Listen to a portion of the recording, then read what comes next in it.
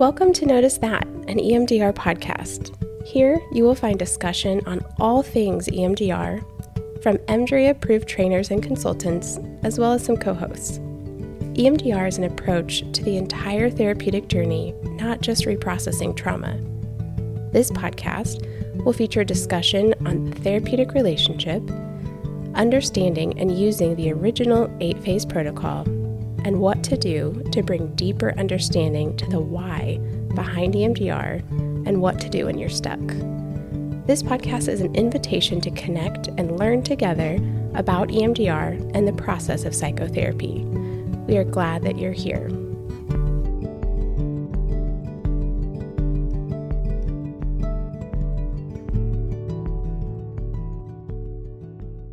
Welcome back to Notice That, an EMDR podcast.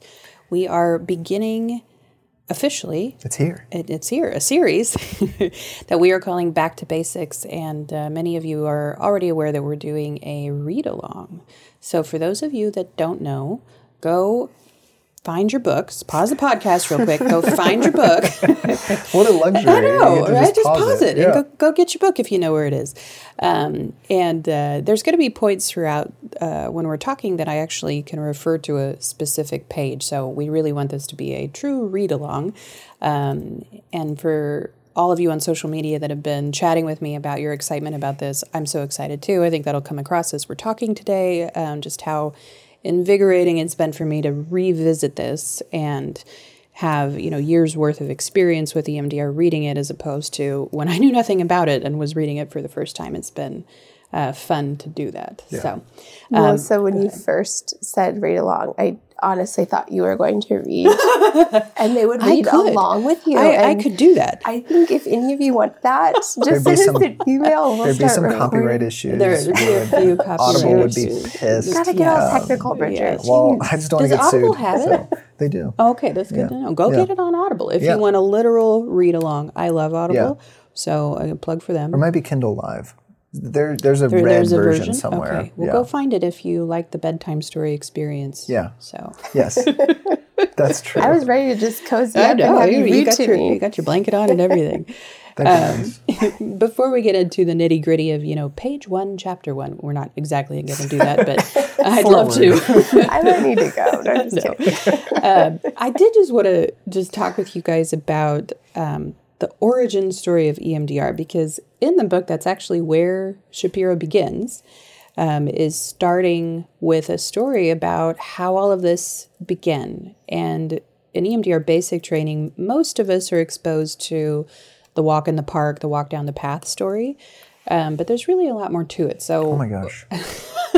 So much. Well, go ahead, Bridger. Well, I just think that's one of the points that we were talking about before we started recording is that I remember in basic training, that was sort of the way the story began was, just one day, many years ago, Francine was on a walk, a leisurely stroll through the woods and noticed, and that's like how it just like came to her. Yeah. But I think that decontextualizes the origin of EMDR as truly a modality that is building an evidence-based reputation. And there's just a massive amount of academic rigor and research that goes into... Why are you laughing at me? Because I'm going to tell a story about William Shatner in just a minute, and it's going to be funny, but you really need to finish your thought before I do that. Well, otherwise, it's going to just derail us. No one's going to listen to what I'm going to say in these next moments. Just like, shut up, Bridger.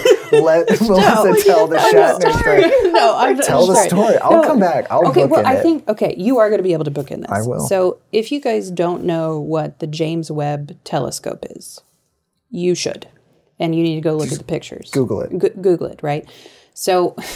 Jen, not right now. What are you doing? Just kidding. So rude. Just kidding. So most people have at least seen on Facebook or somewhere recently that William Shatner went to space, right?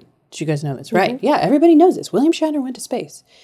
And what a fun story that makes, that William Shatner went to space. And he had this quite illuminating experience and then wrote a bunch about it. I think he wrote a book about it. There's documentaries because he's very compelling in the way that he talks about it. And there's sort of this interest in a non-science person, right? He's not a scientist. He's not an astronaut. And yet there he is in space having this huge epiphany and telling us about it. And it makes us feel close to it in some way, right? So here's my point and how this really connects to EMDR. Behind William Shatner and his, phenomenal space experience and his ability to share that with all of us was hundreds of thousands of individuals. Yeah. And, just in the creation and the launching of something like that, this goes back to the James Webb Telescope.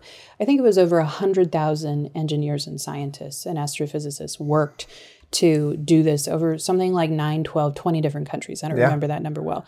Just an obscene amount of behind the scenes academic rigorous work that William Shatner didn't say anything about that.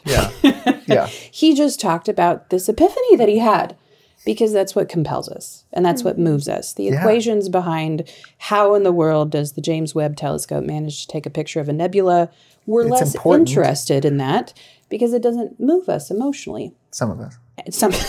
That's a really good clarification, 5. Yes, because I get teary-eyed about that. I know, no, it's beautiful. So that's my point, that in the EMDR story, Francine Shapiro is William Shatner, right? I want to see a T-shirt so bad. We have someone who can do that. Yes. We'll make a T-shirt. Francine is EMDR's William Shatner. No, it's true. Okay. Well, this went a direction I didn't mean it to, but that's why I was giggling because I was thinking about everyone is aware of Shatner, and they don't even think about all of the scientists, all of the other humans, all of the effort, all of the hours that went in to getting to the point where this one human could have this one really important epiphany that would then impact hundreds of thousands, if not more people, in this just shattering moment of illumination. Yeah. So that's what I was thinking about. Yes, I love that. And honestly, I don't want to invalidate the excitement around EMDR as a modality at all. Like, of course, it has incredible power and amazing opportunity in very diverse populations all throughout the world. And this commentary for me is in no way trying to say that's not important. What's important is the research. That's not it at all. But, Francine as a psychologist was coming at this from a research methods perspective and did have a deep appreciation for a lot of the work that had come before her. But that isn't stuff we talk about in the trainings. But I think, and as we're going to cover in this episode, when you start to look at some of the puzzle pieces that she was considering, it makes total sense why AIP and the modality of bilateral stimulation, the specific target sequencing, the protocols, the scripts, why all of that came together. Yeah. So that was the point of my comment. Sorry I derailed us. No, that's great. I think I'm remembering back to our episode a long time ago when she had passed away, and we did an episode kind of just honoring her and her story. I learned so much of at that point in time, she was not deep into her profession as a psychologist. She'd been a literature teacher and all of these other things. So to hear that story and the way it does emotionally move people and capture this interest and excitement and the aha that people love to have about EMDR. But then to say, then there's this huge gap that we don't talk about at basic training. There's the day of the walk, but then she dives deep into learning and researching and writing. The protocol wasn't even a thing when the walk in the park happened. Yeah. Her system was doing its natural process with the information she had gotten that day, and she just happened to notice it and say, this is interesting, and then went to the books and said, this is being talked about. Yeah. Well, let's put it in a form where people can have this experience very intentionally and acutely so that it's not just, if we can't do it organically, how do we help create that processing? Yeah. And I think that, I like to imagine her as the human being that has that experience and then begins the research process, which we have to remember that in those days, Google Scholar was not a thing, right? So research was quite an event in a way that it is not today. Yeah, you had to have physical publications. Physical publications. You had to like go to a place that isn't your computer home computer. And so, imagining her following her curiosity and coming from a background where she would probably even struggle to know what keywords to search, right? Just you'd have to ask a research librarian. Which she probably did. You had to. And would she ask a librarian, or did she go ask other psychologists first? Like how did she even figure out how to start piecing this together? That part, she didn't tell that bit of the story. From what I hear in the field of she consulted with so many brilliant minds. Yeah. And I know so that's being on the phone. Yeah. That's writing letters. Yes. Traveling to go see. Yeah. Yes. Eventually emails, but not very early. Not back in the 70s. We need someone to associate it with, but there's so much more than Francine's brilliance in this. There are hundreds of people's wisdom and knowledge and experience built into this. I remember just a titan of the publishing world. We don't have to get into this, but just there's a beautiful story about getting manuscripts in the mail from friends. This is a paper I'm working on, and I want you to read it, and just let me know. That was the peer review process prior to submitting to editor for publication. You just get a manila envelope and put your manuscript in it with your notes, and you send it to a person, one copy at a time. And yes, one copy at a time. Yeah. I just love that. There's just so much beauty in that. There's some romanticism, although I still prefer. I got to say, I prefer our way now. 100%. We have access. I'm so impatient. I would be where's the information? That's right. I can't handle it. Can you just email it to me? Yeah, but so I think one of the things that we're highlighting and would like to highlight is really broadening the origin story of EMDR to begin to include, or really continue to include, all of the contributing forces that were present. One of the ones that I think is certainly in people's awareness, but maybe could use some deepening and nuancing, is that, because of when she was doing this, the first keyword that a librarian probably mentioned to her, and the first concepts that she encountered would have been around exposure therapies, desensitization. Yeah. How do we achieve that? Is that what was going on? Deconditioning, reconditioning. All of that. Yeah. And so that illuminates why the name EMDR was not the first name. It was EMD, right? Eye movement desensitization was the first name that she gave it. And it's because that's where the research took her at first. And so in the progression of even the name, because she went from not knowing what it was to calling it EMD, to calling it EMDR, to then saying, I wouldn't have named it EMDR. I would have just called it reprocessing therapy. Yeah. She would have just dropped that, the E, the M, and the D. Just imagine how much easier our lives would be. The tongue twisting and the slurring. And apologizing for the mouthful, Every time we say eye movement desensitization and reprocessing, we have to be I'm sorry, that was a mouthful. It's EMDR. And let me explain that to you, right? Or my poor partner, who will forever call it EDMR. EDMR. It's just going to happen. And I don't. Everyone. Electronic dance music. That's replayed. What we do for a living. I have a podcast about electronic EDMR. dance. Yeah. That's a great podcast, cool. I'm sure. So point being, I think just in observing the progression of the name, what we're actually witnessing in that is the progression of her research process. Yeah. Mm-hmm. And it began by referencing what was already in the field, and that led her to EMD. The E and the M was her experience, and then the D was because that's where the field was. And as the research with the protocol that she created progressed, that's when the R appeared. And then as the research progressed even further and there was more application and more experience, that's when she came to this realization that desensitization is hardly the point. In fact, it is in chapter 1 that she says it's not about desensitization. It's just not the most important part. That's not what we're trying to achieve. We are looking for that full reprocessing. And so from there, she goes into, and this is AIP. And why AIP is so important. And so she spends a majority of chapter 1 making her case for AIP and why looking at the past is so important and why reprocessing is the point and not desensitization. So for me, part of what I took from that is we're not looking to reduce anxiety and distress. That is simply one measurement. We are looking for that reprocessing effect where the memory is now stored and accessed differently than it was before. So what do you guys take from all that? So much that there's so many things coming into my mind. The recontextualizing of all of this feels incredibly supportive to how we talk about EMDR, like talk about the shifts and the expansiveness of it and the flexibility of it. And so I like being able to connect Francine with that because there's this weird tension of, gosh, if we stray from the certain protocol, somehow we're abandoning EMDR and we're, not recognizing it for what it is. But she was really talking this way in the beginning. Yes. And I think it's been through research, through the mass production of EMDR. It's a really good phrase. Sending out how many therapists can we create, how many consultants, how many trainers, how do we mass produce and turn this into this huge business and just say it like it is, Jen. Truth teller. Really?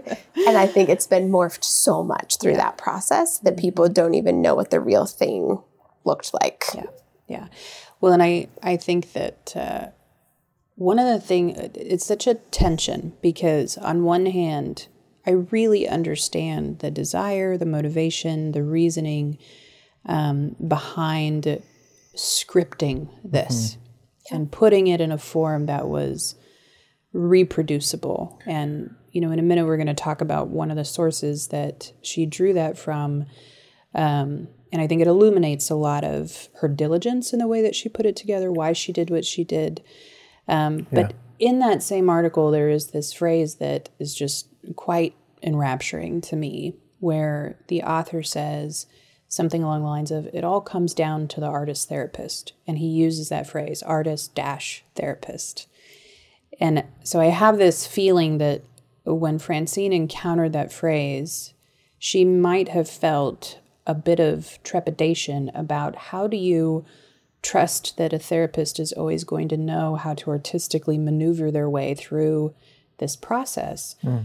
What a kindness in the idea of, could we give somebody a script to follow that would take the burden off of them to always know what to do and know how to navigate the subtleties? Could we make it more approachable? And that's potentially where the desire for a script came from, is to make it more accessible. Yeah. And again, sorry to bring back history again, but this podcast has given us opportunity to speak to people that we wouldn't have gotten to speak to otherwise, and gotten to talk to people who were in the original circle. Over there. That were there. The original 30-some people. Even 13 at first, which was that was the just sharing of the very same way that we do with our close friends at Beyond of this is amazing. Yeah. Let's practice this together. And what do you think about this?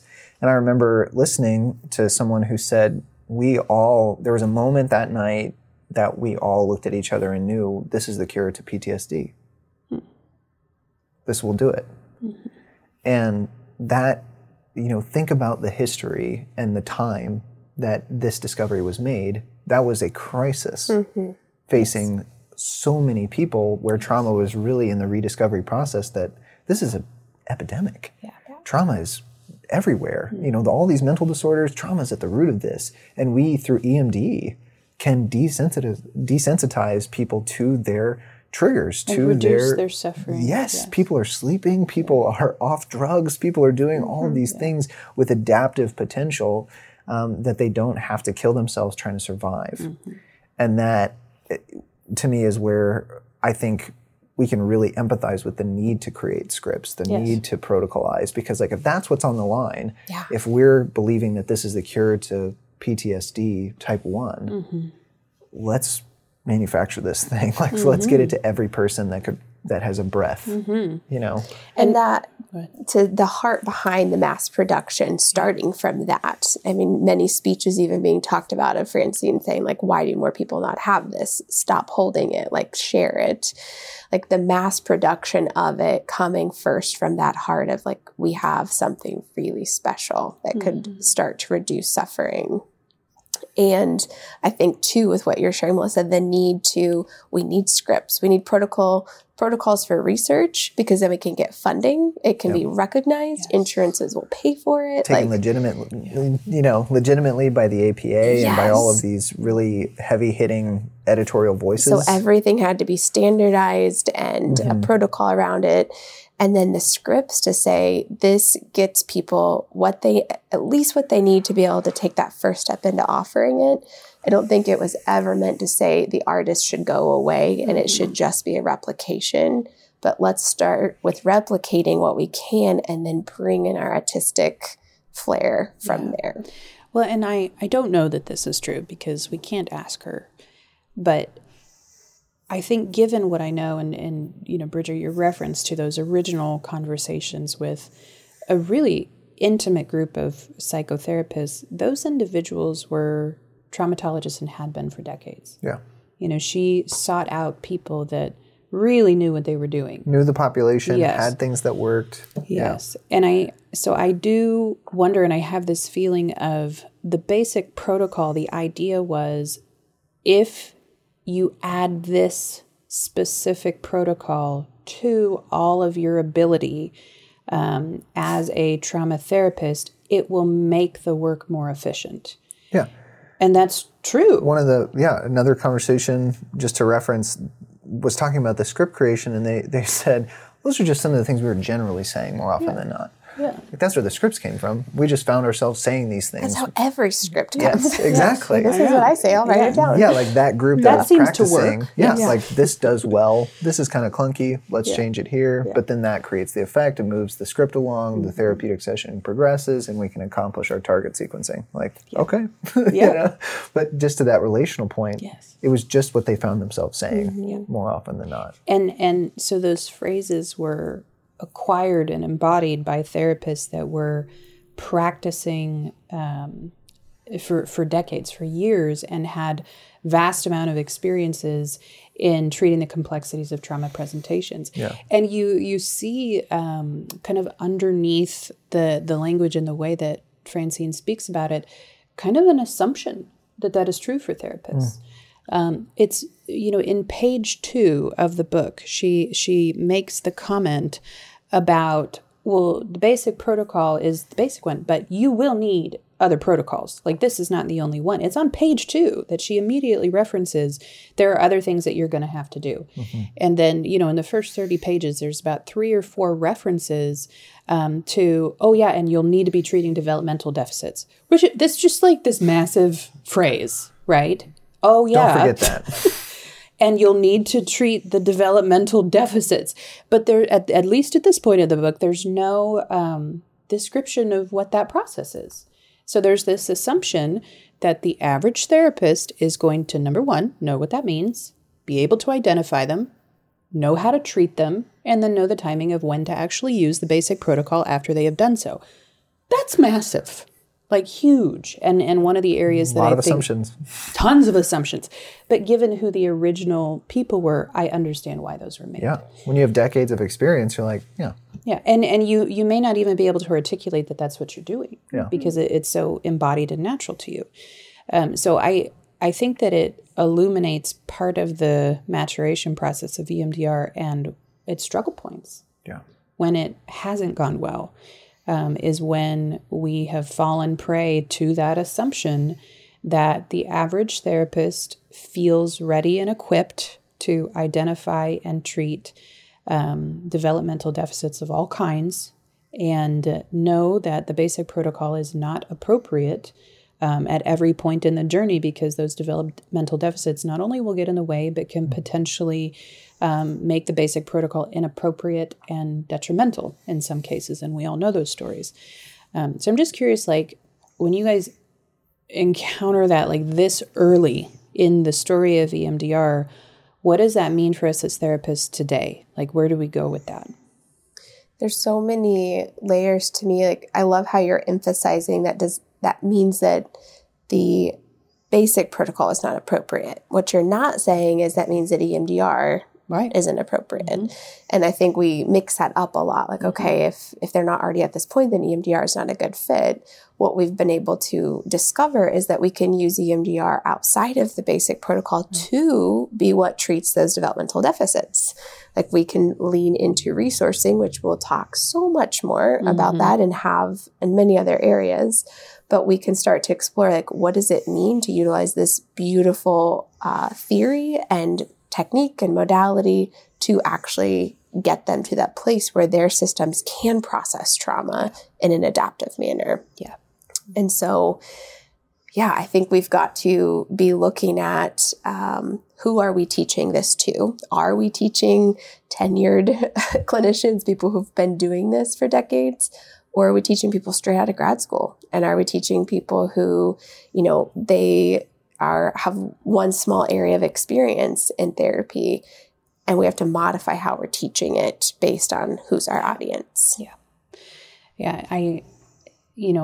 I don't want to not include in this conversation some kind of, guidance about how to make those determinations for yourself, because I'm sort of imagining that everybody listening to this is like, well, gee, do I know how to do that? Do I know what that really means? Or thinking about, ways that you do and don't. And at least a beginning of an answer to me, I was really excited to actually find it in one of the very original sources that Francine utilized to create the protocol. And that's part of why the basic protocol, without any additions or changes, may not be appropriate, but the core of EMDR still is. So what I'm referencing, for those of you that are doing the read-along, please turn to page 12. And near the bottom, I'm going to have way too much fun with this. So near the bottom, there's this sentence where she's talking about a couple of sources that she looked at very early on, and I want to focus on the one by Lang, Peter Lang. It's an article from 1997, and he was researching 1977. Thank you for the look, Bridger. That was unconscious, but that is what I was reacting to. I know. I got it. Crazy. 1977. So long time ago in terms of when she was doing her research, and then certainly to now. So this was early in the research in desensitization, but Peter Lang was looking at the use of imagery specifically around evoking material for therapeutic purposes and research purposes to try to promote change. So, this is when they were looking at desensitization, and I think that what motivated it is what has to happen in exposure therapies, in other kinds of desensitization therapies for it to work. Like, what do we need to make sure happens, and what kind of stimuli is best suited to produce that? So as you read through the article, and I think you can find it on Google Scholar. So if you guys want to. I've been doing. You got it? I've been doing something illegal. Oh, are you sharing it? I'm going to. Oh, thank you. Yeah. It is a little illegal. But it's not our site that hosts it. Oh, okay. So that's the thing. Yeah. Sci-Hub is a thing. We are just sharing that someone else is doing something illegal. Okay, I'm just like pointing to they're over there. I don't know. I just found it here. It's this link. Okay. Stumble across it. I have no idea. Yeah, I don't know. I've never even done this before. Yeah. To me, it's information, so you should have access to it. I agree. Yes, but I will include it. Okay. There's 3 articles that I will include. Yes, yeah. So this one in particular is the Peter Lang from 1977, looking at imagery. And what I want to highlight about that article is, number one, you can really see as she's putting together the protocol where she pulls these specific elements out. For instance, he has a whole initial section where he's talking about the power of an image to evoke, and the difference between an actual image versus an internally imagined image. And his research showed that there's no difference, that evocation and activation of the system can happen with an imaginational image. And so you see the research behind the elements of phase 3 in that worksheet that we all use and those questions that we ask. One of the things that I find really interesting, because now we have new information because neuroscience has progressed, is the importance of what has to be included in order for an activation to really be what we need it to be in order for change to occur. And Lang's conclusion is that in order for activation to be useful in a therapeutic sense, the person has to be feeling it. And he nuances what that means. And we see that in the EMDR protocol. He says they have to be feeling it emotionally. There has to be an emotional response. Otherwise, we're not going to see a change effect. Understood viscerally. Well, that's interesting because he nuances that. Understood viscerally, but the somatic, the physiological portion, they don't even have to be aware Conscious. As long as it's present. Yeah. So he differentiates and says that it has to be physiologically measurable. Yeah. So they, when they were doing this research, they, I'm sure, stuck little electrodes all over the person's body and they could see that their heart rate went up. So regardless of if the participant was aware that they were now breathing heavier and their heart rate was elevated and their skin was flushing, they could tell that they were activated. Yeah. And so as therapists, how useful is that? That's super informational to us to realize the person has to be having an emotional response. And that part they do need to be aware of. Yeah. They need to be aware that this has some emotional relevance to them. And then their body has to be feeling it. But we might be able to visually observe that their body is reacting without them having full consciousness and awareness of it. So this might be that suddenly I notice a flushing of skin, or, they're tapping their foot really hard, or they're picking at their nails a whole lot. Yeah, gritting their teeth, whatever, yeah. Maybe they're not super conscious of that, but we see that it's happening. And, most people that have listened to really any time that I talk, I find myself saying a lot that if they're feeling it, then we can process it. And this is the research that bears it out. And in the original research, they did talk about the thought component, the cognitive component, but they still said the cognition doesn't matter if they're not feeling it and they're not having a physiological reaction. Yeah. So there's and this is also just a window into the things that I nerd out on, but common reference. So when you talked about this article from Lang, there's another one that you're going to talk about from Bauer. Mm-hmm. There's a common reference between those two articles and Francine's work in a person named Joseph Wolfe, W-O-L-P-E, who developed in their doctoral thesis in 1948 the subjective units of distress scale. Yes.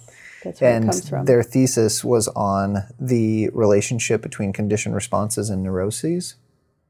So if you think about that, when you think about AIP. I've always said that guy's name Wolpe, so I like your version way better. Yeah, I think it would be. I always felt weird saying it, so okay, yeah, you're probably right. But that's just an interesting lineage. So especially research back then, when you find common reference like that, this is where you see the entire outline of the assessment, stages 3, 4, 5, like all the way up. You see where all of these themes are coming together with what are the cognitions, what are the subjective units of distress for emotion, is that felt, is it conscious, how do we then begin to work with it? Right, and that's the academic conversation that was happening at that time. To support the development of the modality. Yeah, they were in communication with each other, if not literally, outside of their articles that they were publishing, at least in the form of their publications, they were reading what each other was doing, and that's how this body of research, propelled itself forward. Yeah. And what is fascinating is that we have to remember that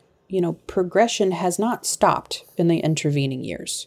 There has been a tremendous amount of work outside of the EMDR community to continue to understand the information processing process that is the underpinning of everything that we do in therapy. Yeah. And if we're not paying attention to the progression of the research, we don't know how to adapt and evolve with the new information that's coming. And that's something that we talk about a lot at Beyond, is making sure that we're continuing to keep up with the conversation. And in SIP, we talk a lot about the information processing loop and how relevant it is to understand that step-by-step process that's happening in our nervous system all the time. Yeah. Mm-hmm. I want to go deeper on that, but that would take us, I think, out of the... That might be a whole separate episode. Yeah. Uh-huh. My mind is just going to, with it being a standardized protocol based on the research that was, and then how much it has evolved. how rigidly will the field try to stick to, and has it tried to stick to what was without flexibility and updating what we know now? Yeah, I mean, we don't have to spin up too much on this, but I think that's where you see a present struggle of leadership emerging from. Yeah. Because different modalities are being developed. EMDR 2.0 is a great conversation to be started. Like, how do we continue to build an EMDR community when there are positions held very rigidly about fidelity looking a certain way? That's, to me, where you're going to start making enemies of one another, because we believe there should be fidelity to this original protocol as I understand it, but I present it in my leadership and advocacy as being closed off to other ideas or ways of bringing in creative resources or additional scripts or whatever. We have to dispensing of scripts almost altogether. Yeah. Well, yeah, there's all kinds of ways that people are working with this, and I think that's one of the challenges that faces the new generation of leaders in the EMDR community. What are we going to do with that reality? Yeah. Well, and to me, like, it has to go back to utility, right? And remembering that there's a difference between research and praxis, and one must guide the other. Like, when they're not talking to each other is when we run into struggle. And I do think that in the EMDR community, it's sort of like that has been done pretty well, but then also there's some areas where it really hasn't been. And I think one of the reasons why we haven't done great in understanding the nuances of when scripts are needed and not is because we haven't really looked deeply at what the script is really trying to do. Like, what is the point of it? Because if we understand the point, and to me that necessitates tracking the lineage of the script and really understanding, like, why did Francine include what she did? Yeah. Why is that question there? Why do we ask the questions in the order that we ask them? Yeah. Right? Like, why is the cognition first and the body last? Because the body is the thing that matters most, right?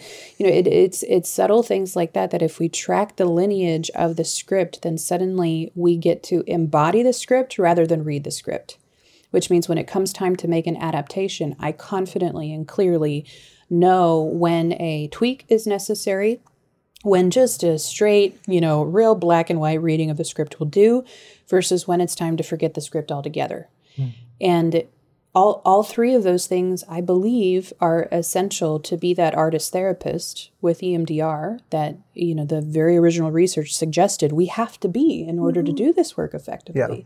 I feel like that's such as you're describing that is the emphasis of our certification program. Yeah. Like, and our refresh, like however you come at it or whatever your goal is, to go through and say, let's explore the why behind all of this so that, one, we can understand it on a fundamental level, not just to replicate what someone told us to do and just to like mimic another's approach, but to know why it works here and then why it doesn't, and how to become an artist in the process. Yes. How to become very confident in expanding outside of a script and a standard protocol and being very creative in it. So this is a very tiny tangent, and I won't stay here very long, but there's this chunk of research and writing by a writer named Habermas, which that's a fun name to say. And I can't remember the title of this article because it's been a minute. But he goes on this long exposition about how therapy must be a hermeneutic process, where the therapist and the client are creating art together. And in our case, our art, what we are creating, is meaning. And, a hermeneutic process is a evolving meaning-making process where you encounter material and you discover its meaning, and it has this feeling of aliveness to it, at least it should. And it's very dynamic. It's not this stagnant, rigid thing. And so reconceptualizing and recasting ourselves as collaborative artists with our clients just as something really interesting in terms of our stance and the way that we approach this work. And if we are artists, then we want to know how to break the rules, right? the whole point of learning the rules is to masterfully bend them and break them when that is what the moment calls for.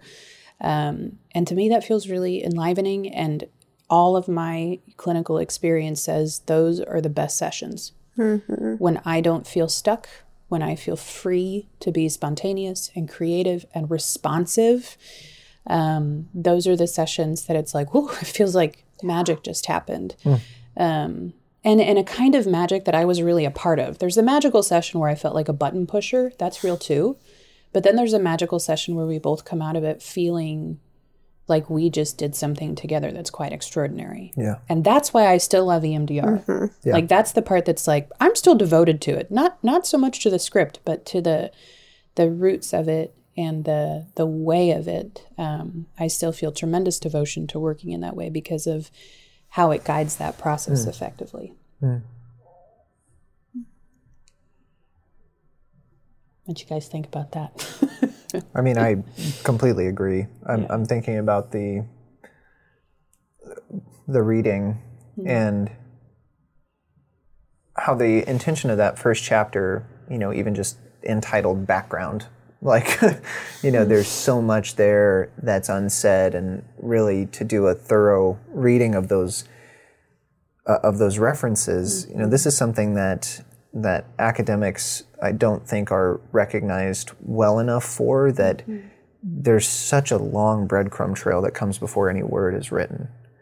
And I think to do the academic or the scholar or the author justice would be to like familiarize yourself with those. They don't say them for no reason. Mm-hmm. It's not just stuff that's included just to say like, I know what I'm talking about. It's let me share, this is how I understand it, like let me share what I was spending so much of my time with before I came to the idea that I just wrote down. Like, here, what do you make of this?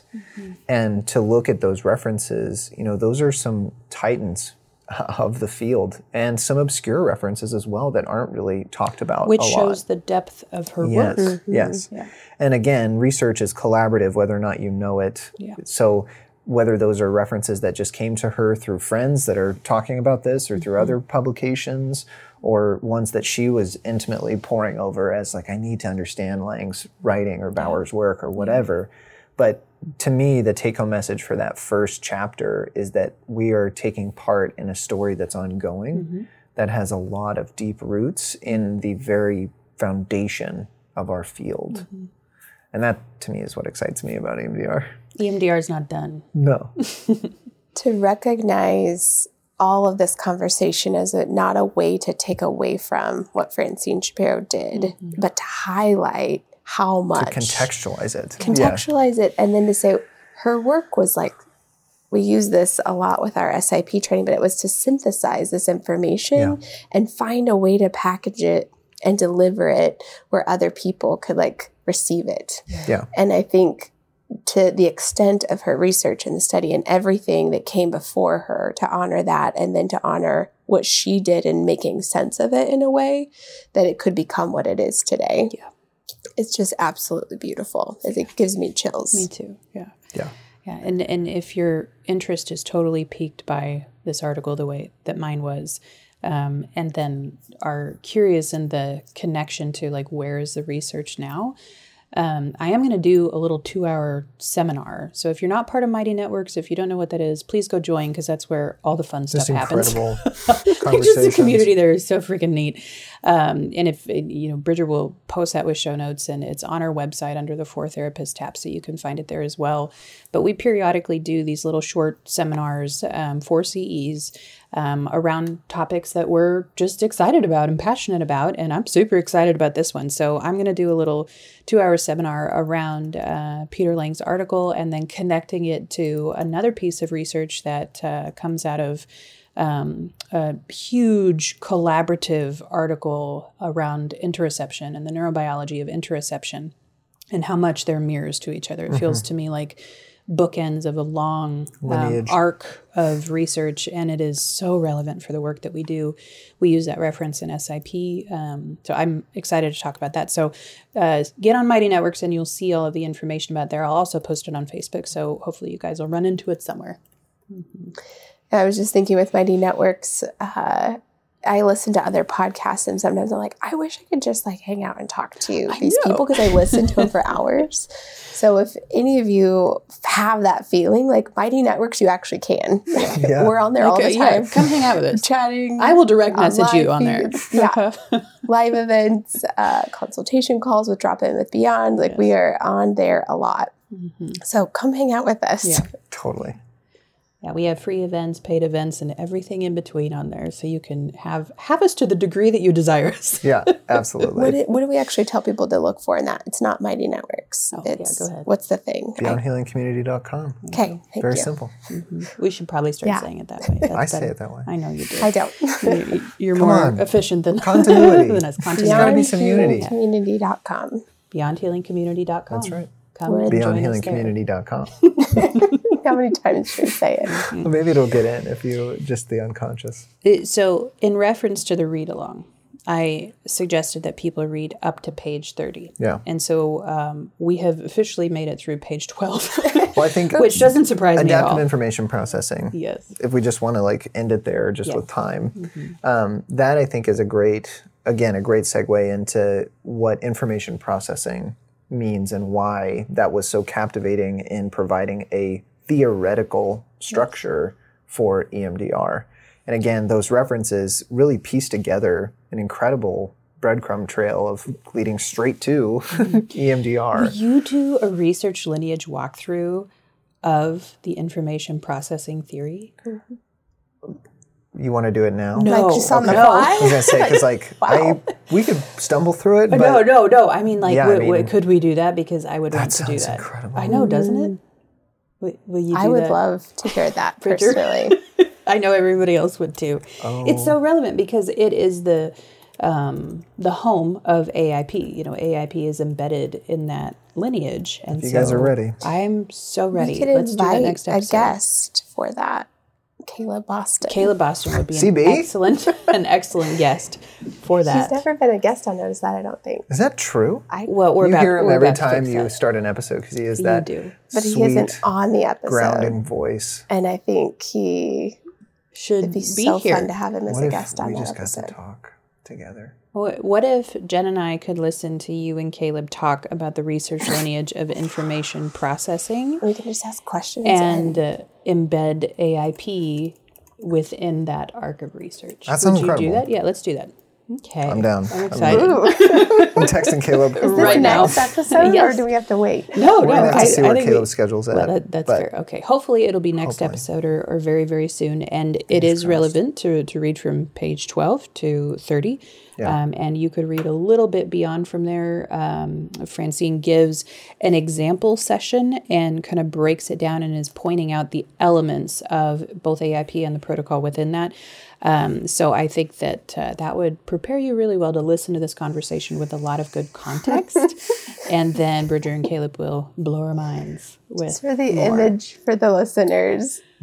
Bridger is so jacked right now. I'm trying. The amount of relishing that is occurring. Just hold it. Pure joy. Yes. And Caleb's going to be here. And Caleb's going to be here. He's a special human. That's great. Which is a huge understatement. So, all right, everybody. Thank you so much for listening and joining us on this very brief.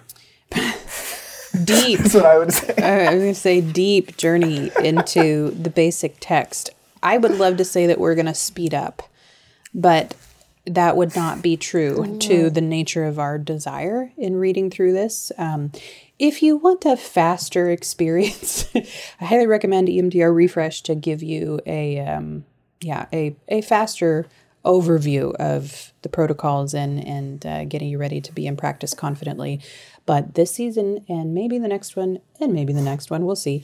Let's lose the construct of seasons. Who cares about that? The point is we are going to do justice to all of the juicy details that went into the creation of this book and of this, I was going to say lifestyle. That's not exactly what I meant to say, but maybe I do. Of the EMDR way. Yeah, let's put it that way. Audibly accessible information across time. Yes. Doesn't matter the season. I don't know. No. We'll just be there. Yeah. Thank you guys so much. We hope that you have enjoyed this podcast episode and that it will help you help your clients in the process of EMDR therapy. If you are curious to learn more about something that you've heard today, check out our website at www.beyondhealingcenter.com and go to the Trainings tab for more information on our upcoming EMDR and case conceptualization trainings. You can also contact us by emailing trainings@beyondhealingcenter.com. If you want to stay connected, please subscribe to this podcast for more episodes, leave us a review, and follow us on social media by searching Notice That Podcast.